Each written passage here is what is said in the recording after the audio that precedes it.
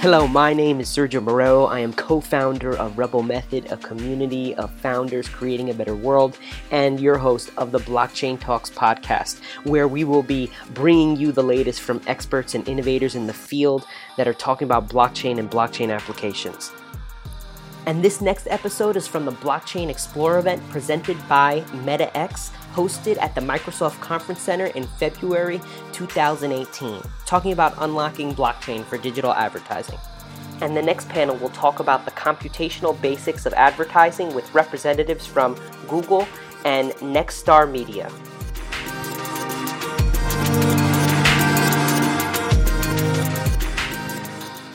Get away from you. You stay over there. So I'm not going to talk very much in this panel because I think Tony and Sam can speak about what we're up to as an industry, but I wanted to set the stage a little bit. Blockchain and consensus mechanisms talk about reputation as a fundamental underlay, and so what does reputation mean, and how does it feed into advertising? So Sam's wearing a pin, actually, that I think is really interesting. And I wanted to talk about it a little bit, if you don't mind, because it speaks to like showing reputation and showing or understanding someone's proclivities just by looking at someone. Is that cool? Can you do that? Yeah. Okay. I don't know. I think that this pin and $2. I think this pin and $2.50 gets me on the subway. But when my dad passed away, I became the eldest man in my family. And the eldest man in my family means that I'm now part of a society that's the oldest society in the United States. It's called the Society of the Cincinnati. And it was founded by the officers of the Revolution after the Revolution to take care of the officers and their families. And it passes down through the male line, eldest male to eldest male, and there can only be one member per officer going back to the Revolution. So I am calling that out. And so there are different things. Tony's wearing a jacket. You're wearing a jacket. There are things that we do as humans to show that we are a specific proclivity towards doing something, right? So in advertising, I'll stop talking, there's a reason I'm saying this. In advertising, I think we've lost that. Like, what the hell are we doing, and why are we doing it? And so these two, I'll let them introduce what they're doing now, have been at the forefront of this for a long time. Defining that roadmap and defining that pathway. So take it away. Sam, who are you? So I'm Sam Cox. I'm the head of product for the buy side and for exchanges on Google's ad exchange. So I deal with all of the buyers, DSPs, networks, etc., as well as run a product called Exchange Bidding, which allows other exchanges to bid into the publisher's ad server unified auction with MetaX. Tony Katzer, SVP Digital Operations Strategy and Corp Dev at Nextstar. Nextstar Digital was created out of Nextstar Media Group. Our other large holding is Nextstar Broadcast, which you may have heard of. Had a great earnings call today. They spun out a digital division because Nextstar Broadcast realizes that in the current world, digital is absolutely critical to a television broadcaster's future. So our charter at Nextstar Digital is to continue to build our existing legacy portfolio of digital companies we've built or acquired over the past several years and acquire others. And it's a whiteboard, really. We've been given a very large charter. It's not, our digital strategy is not just ad tech, it's not just MarTech. We're looking at everything from infrastructure to digital content to ad tech to MarTech to things like paywall technologies, even considering some investments in the blockchain space as well. So we have a very wide charter at Nextstar Digital to really carry Nextstar Media Group into the future.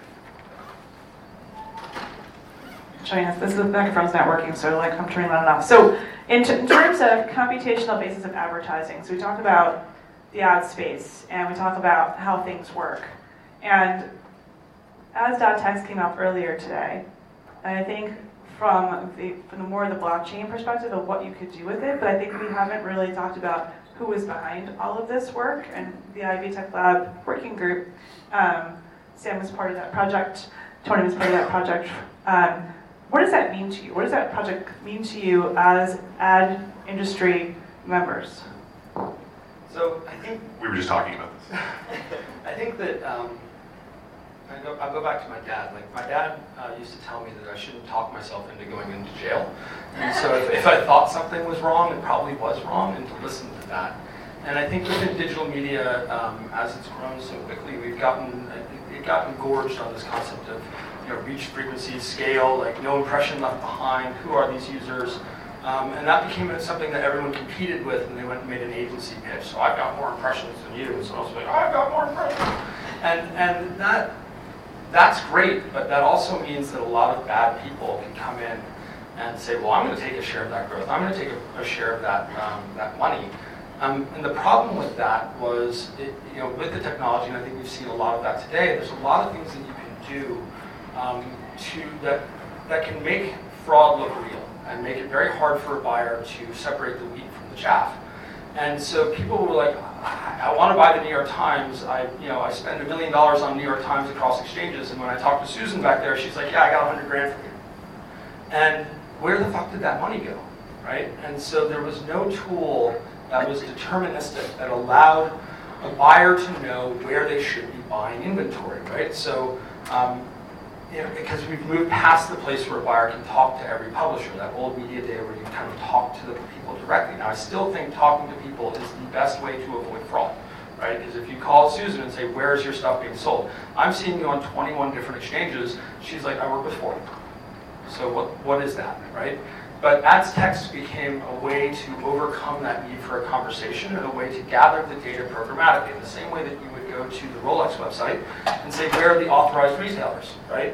And so now you knew where you could go and buy a Rolex.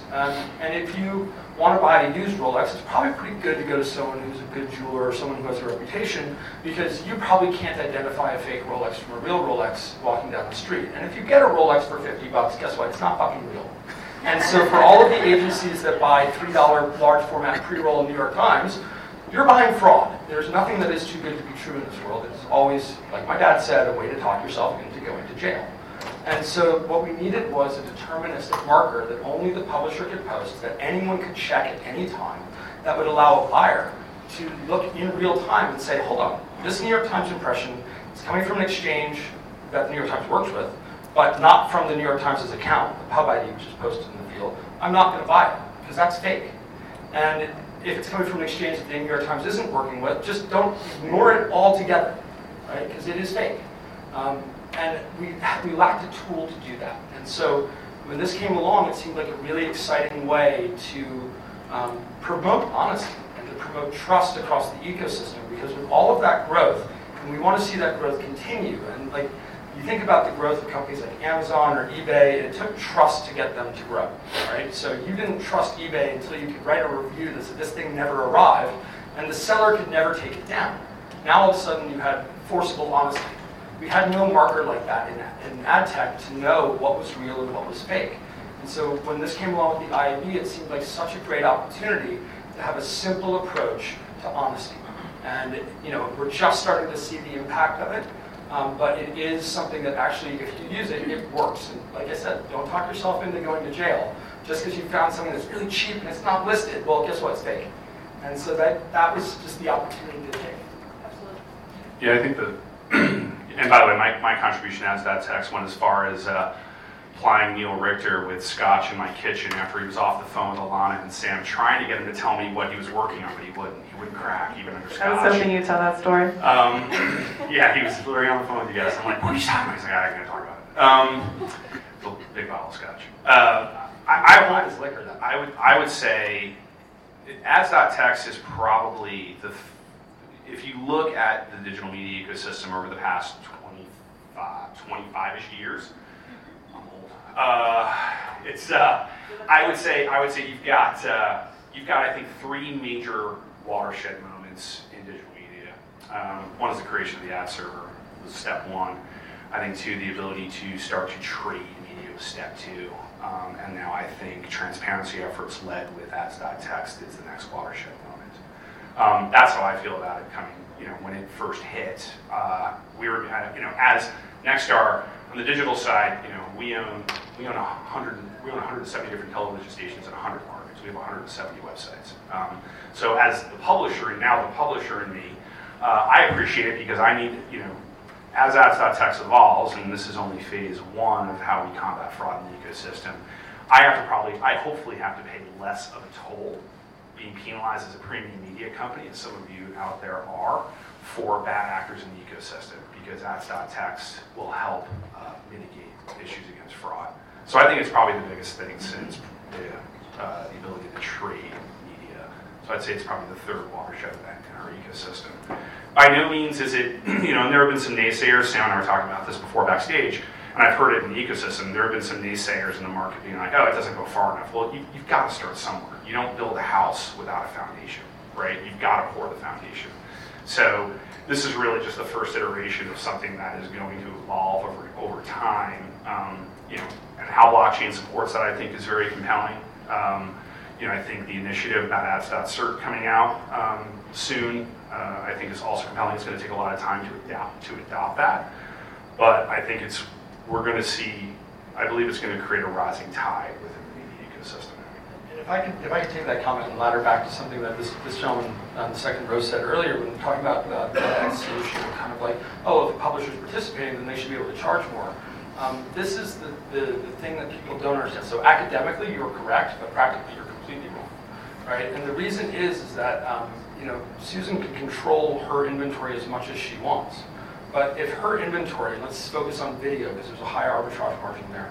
If her real authorized inventory makes up less than 3% of the available global callouts bearing her name, she can't increase her prices as she gets to certainty, right? What we need is buyers to stop buying the fake shit because you can't buy her inventory for $5. And yes, prices will go up, but the elasticity we won't see the elasticity that you were looking for until buyers are all uniformly participating. Because if you're selling something at a fraction of the cost, bidders are trained to look for ROI, to look for ROAS, right? So someone goes in Kepler and puts in a whitelist and says, hey, I want to target the New York Times. If Kepler's not buying only authorized, I would say that 70% of their money would go to the fake New York Times. And she can't do anything about that. She can lower her prices, but it would be a 5x reduction for the New York Times to compete with fraud. And because a buyer historically couldn't differentiate between the two, they would just go, it's New York Times, it's great, right? It's only when buyers, figure out how to be, that they need to be honest again, right? That she will see prices rise. Because right now there's just too much opportunity to continue to buy things that are illegal or illicit. I think selling any impression that bears her name if you're not authorized is a Digital Millennium Copyright Act violation. So that could be a really big deal, and you could see some major media companies getting sued this year, which will be really interesting. But you're trading in copyright material and you're trading in fraudulent copyright material. So, we all hope that the price goes up when these things sort of happen, but the practical economics says that there has to be some time here. That's why I think getting it deployed and getting it out was the first step. Getting people to respect it is the second, and then we can see what problems are left. But as long as people have the opportunity to buy fraud, the algorithms will get fooled into buying the thing that generates more ROI, right? So, yeah, and there's no silver bullet in any solution. So I think there's a common sense component to this. I don't know if anyone here knows Dr. Augustine Fu. I mean, he does a ton of research in this space. I've worked closely with him over the past several months. The analytics he comes out with that I've reviewed with him really boils down to one thing. It's just common sense. You're not buying the New York Times for $4. You're just not. Like, if you see that, it's fraud. On Christmas, it's fraud. Yeah. So part of it's just a common sense calculation. As that tax, I think, is a forcing mechanism as well as an enforcement mechanism. But it's also just common sense. You're not getting New York Times or CBS or Weather for $3 to $5. It's just not happening. Do you guys want to talk about ads.cert a little bit, just to define what it is, because I know it's not fully out. But sure. Yeah. I mean, it's really who in the room is familiar with PGP? Show of hands. Okay. So it's essentially a riff on PGP security. You can digitally sign your request for, there's a public-private key exchange that happens between buyer and seller. You're digitally signing the inventory, which is then decrypted when it gets to the buyer side. It works great for email, right? Is this really a known and trusted sender? Is this really a known and trusted sender out of email? Is this really a known and trusted sender of a media opportunity? That is the premise of ads.cert, and that's the good news. The unfortunate news is that it's deployed in the RTB 3.0 protocol, which is going to take some heavy lifting for both buyers and sellers to deploy. It's not backward compatible. It's not going to be like prior rollouts of RTB 2.x or 1.x, where those were largely backward compatible. This is really a refactoring of the RTP protocol. So the good news is that I do think AS.cert, the fact that you can now digitally sign yourself as a supplier, and the buyer on the other side can digitally authenticate you, authenticate that opportunity on the buy side, is a huge development. And I really think that is, I look at that as the next evolution of AS.tax, and I really think that stamps out a lot. There's always a better mousetrap, make no mistake. A $209 billion industry, people are going to figure out a way to game it. But it is, I think it really puts a squash on a lot of the fraud we've seen. The downside is that it's probably going to take, Sam and I were ruminating on how long we think it'll take to roll out. I think you're looking at a 24-month adoption cycle, because it is going to require some engineering heavy lifting. I think the over us at 48 months. And I think that it's a good lesson for the blockchain community, right? When we look at ad tech, again, really academic economics, lots of things should work, but when you start getting in close to the metal, the numbers here, we're talking about multiple orders of magnitude more transactions per day. 346 trillion transactions. Global financial system. So 10 to 40 times the size of the global financial system by volume. All exchanges globally, every single one in the financial system, all of the in-house trading units, every single investment bank, this is still 40 times the size. And the price per transaction is also a fraction. So, you have to talk, like blockchain would have to be like 0.0000001 cent per transaction. And it would have to work at that kind of scale where we're talking about like several hundred million QPS. And it has to work in less than 70 milliseconds. Right. That's a pretty high bar. Agreed. So part of, we were all in Palm Springs a couple weeks ago at ALM, which is the IAB's leadership conference. And it was interesting because there were many, many, many blockchain startups there, including us. And I'm getting the high sign from Zaji. I'd just love to hear from both of you. The buzzword this year is blockchain. There's a meme that I wanted to show, but maybe next time, where there's a woman walking down the street and there's a guy and his girlfriend walking down the street the other way, and like she's AI and he's Silicon Valley and there's blockchain, and he's like, yeah. So it's the new sexy, right? It's the new shiny. And I think it's being pitched in the main. So this whole conference, by the way, is the reason why we have the crypto folks here as well as the advertising folks. Because I want you guys to hear both sides of the story, right? When they hear a pitch, they hear a spectrum of pitches. And one of those pitches is we can handle RTP transactions in real time on the blockchain, right? So I'd just love to hear, and you've already answered that part of it, but what is your experience hearing all these blockchain pitches coming from the startups, including ours? I mean, the old trope of to a hammer, everything's a nail. A lot of people who don't know what they're doing within the industry who found a new shiny object and thinking they can go and pitch it into this thing and become the next major company. I think what is valuable about things like ads.text, things like ads.cert when it comes, are that they're based in a point of practicality, right? So they came from people who know all of the ins and outs of the industry, know what the linchpin is, and focus just on that, right? Because otherwise you get a lot of churn and you get a lot of thrashing about, and the agencies will always test anything. And, you have these like companies that are like, yeah, we're a ledger, but you're like a high-speed Word doc, dude. Like that's not blockchain. So from a point of practicality is really important. And that means that if you don't have a media expert on your team, you're probably not going to make it as a company. Go and get the brass tacks expertise to know how the transaction systems work technically, how the money flows, and what the incentives are for everyone in the chain. Because if you can't solve for all three of those things, you're going to run out of capital no matter how big your ICO was, right? So I think that we hear a lot of stuff, but it's a hammer looking for a nail. And if you know the nail to hit, you probably will hit it. But if you don't know the nail to hit and how to line everything around it, you're probably just going to nail your thumb. So it's, I haven't seen that many yet, or really I've seen a few, but that's it, that are actually rooted in practicality, and those ones have blockchain in their name, but are not truly a blockchain. Yeah, I think I would sum up Sam's comments into it really is going to require a really strong product individual to lead blockchain or a blockchain or company into the media ecosystem, someone who has that media expertise and can have a foot in both worlds of both blockchain as well as media. I spoke to 2 other companies when I was in Palm Desert, and one individual just kept explaining blockchain to me, and I was like, dude, I know what it is. Like, you don't have to explain it to me. Tell me how it's applicable to you. How is it applicable to me? Right. Tell me how it's applicable to me as a publisher. Talk to me about media use cases. How do you solve for things like reconciliation, payment, discrepancies? And I got nothing. It was just like, yeah, but blockchain will help combat fraud. Well, how? Tell me how it's going to help you do that. So I think it's going to require really strong product leadership, someone who has an understanding of technology, both blockchain technology as well as use cases in the media ecosystem. So one last question, and then we'll open up to the audience questions. What is your bullshit gating factor? So we're talking about this. And we talked about it a little bit, but when you're talking to new companies, it doesn't matter blockchain or not, what's the bullshit meter? I got to answer this first. Yeah. We're the only company that does this. Done.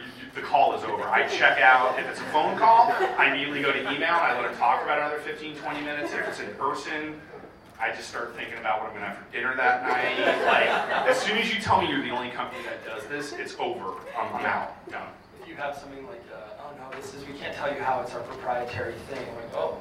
Okay. That's the second one. I had a couple of those meetings. If you can't explain it, you're going to fail, right? I have this belief about strategy, which is that if I'm, I take strategy pretty seriously. My feeling is that if we're competing, you should know my strategy.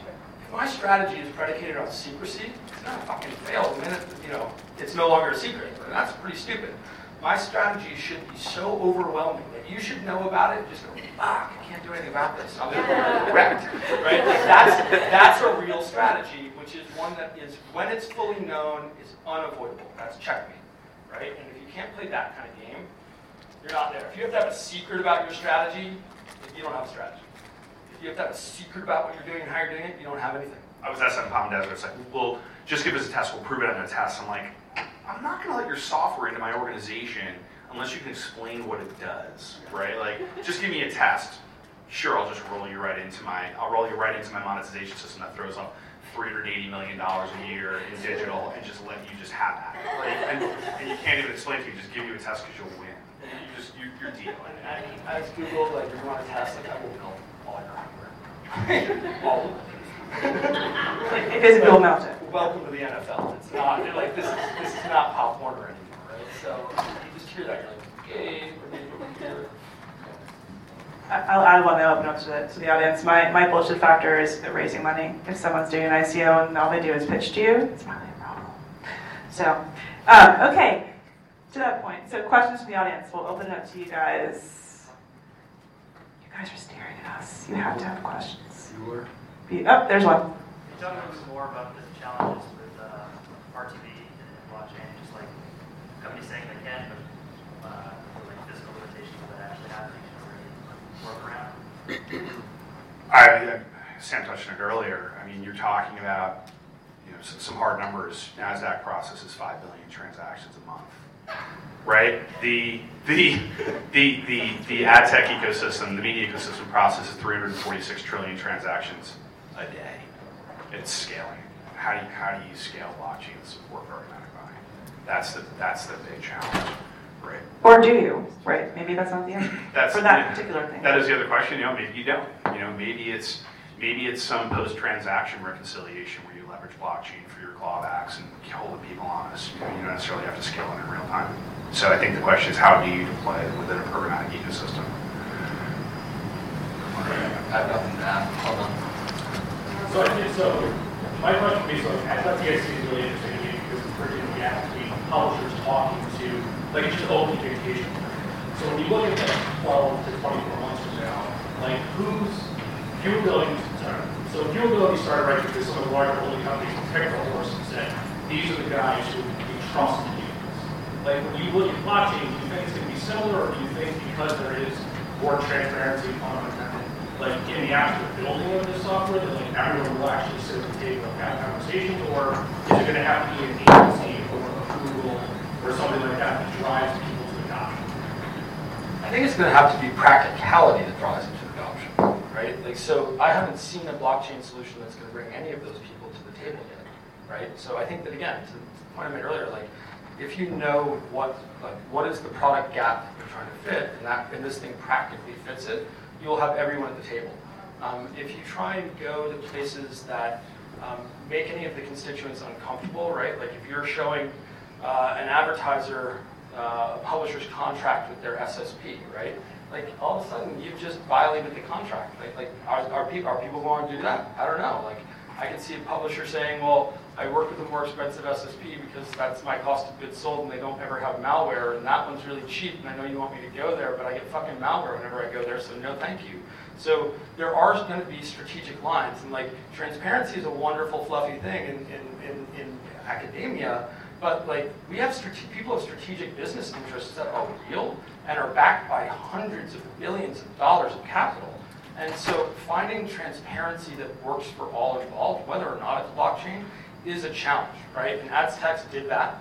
I think AdCert could do that. That's going to take longer to deploy. And I think that any solution that tries to come out is going to have to not just be like, and it solves it all, but have to also understand like, what's going to bring those people to the table, and how do they make sure that they protect their strategic interests while still being still being transparent. I keep looking at the financial industry, right? Like the basis of the trade, right? Like what is the gross basis of the trade? If you can confirm that, I started my career as a teenager on the floor of the New York Stock Exchange as a bookie. I mean, a specialist, same thing.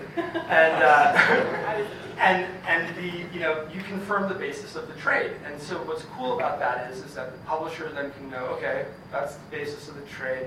What are my fees? Okay, the SSP is not lying to me.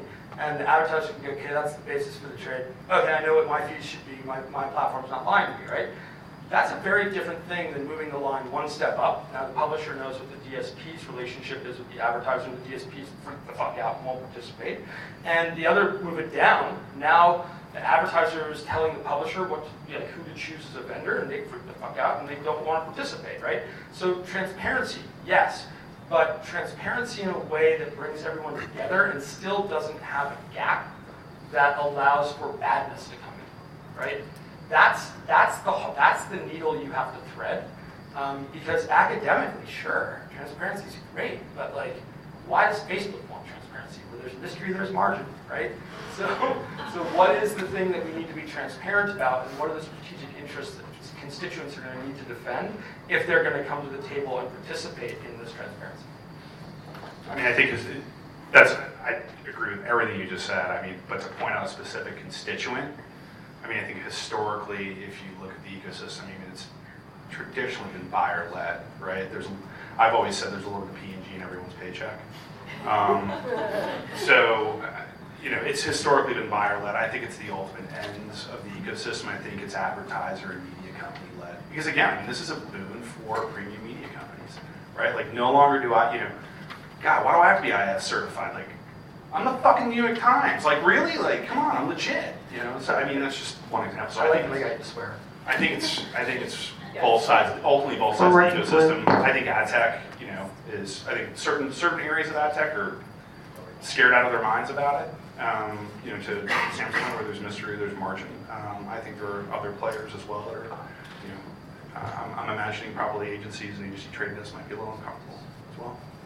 I also have a history lesson a little bit. So Ari Blumen, may he rest in peace, was a dear friend. He was the one at Group M that came up with the viewability metric in the contract. And I was the one at Conde Nast signed the first contract with him on 100% viewability, because I'm like, oh, this is amazing. Ari's like, hey, sign this, get more money. I'm like, yep. So you can blame me. But what happened after that was everyone adjusting the viewability metric to suit themselves, because that became the pitch metric, right? Well, we're 40, we're 30, we're 100. Amazing, right? So going forward and thinking about standards, and ads.text is a standard, right? Ads.cert, things we talked about earlier with Mike, like all of these things that we're talking about, the intersection of the crypto world, the advertising world, the standards world. Right now, this conversation, this chat that we're having, off the record, is the start of something new, right? Because these two products we talked about, they're new, but they're changing the world, right? So what comes next viewability, add text, what is it, right? Cert, new ad server, who knows, right? So it's kind of cool. Yeah. Thank you, guys. Thank you. And that was the Computational Basics of Advertising from the Blockchain Explorer event presented by MetaX. Thank you for listening to the Blockchain Talks podcast. My name is Sergio Marrero, your host and co-founder of Rebel Method. If you liked the episode, please do comment and share. A special thank you to Newbie Music for the track. A link to the track is also in the podcast notes. Please join us next time to hear more from Blockchain Talks and hear the latest on blockchain innovation.